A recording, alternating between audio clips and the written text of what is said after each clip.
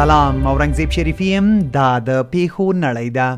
د افغانستان د کرکټ ملي لوبډلې د آسیا کرکټ جام سیالیو کې په خپله دویمه لوبه کې د سې شنبې په ورځ بنګلادیش ته د 7 ویکټو په توپیر ماتې ورکړه. دغه بریا سره افغانستان لومړی هیواد شو چې د آسیا د کرکټ جام روانو سیالیو کې د دغه سیالیو سوپر فور یا د 4 غوره لوبډلو پړاو ته لاره ومونده. بي بي سي د پخواني شوروي اتحاد وروستی مشر میخایل گورباچوف د 9 کلونو په عمر ومړ. روسي رسنۍ وایي هغه له یوې جدي او مزمنې ناروغۍ کړې ده او په دې وروستیو کې د مسکو یو روغتون کې بستر و. په ژواک د عراق پلازمینه بغداد کې د پولیسو او لاریون کوونکو ترمنځ نښتو کې 13 تنه وژل شوي او سلګونه نور ټپیان دي. تېره ورځ دغه لاریون هغه مهال په تاوتریخوالي بدل شو کله چې شیعه سیاستوال مقتدا الصدر له دندې نه د ګوښه کېدو اعلان وکړ. بي بي سي د سې شنبې په شپه د افغانستان په وخت 12 بجې له افغانستانه د ټولو امریکایي ځواکونو د وتلو یو کال پوره شو.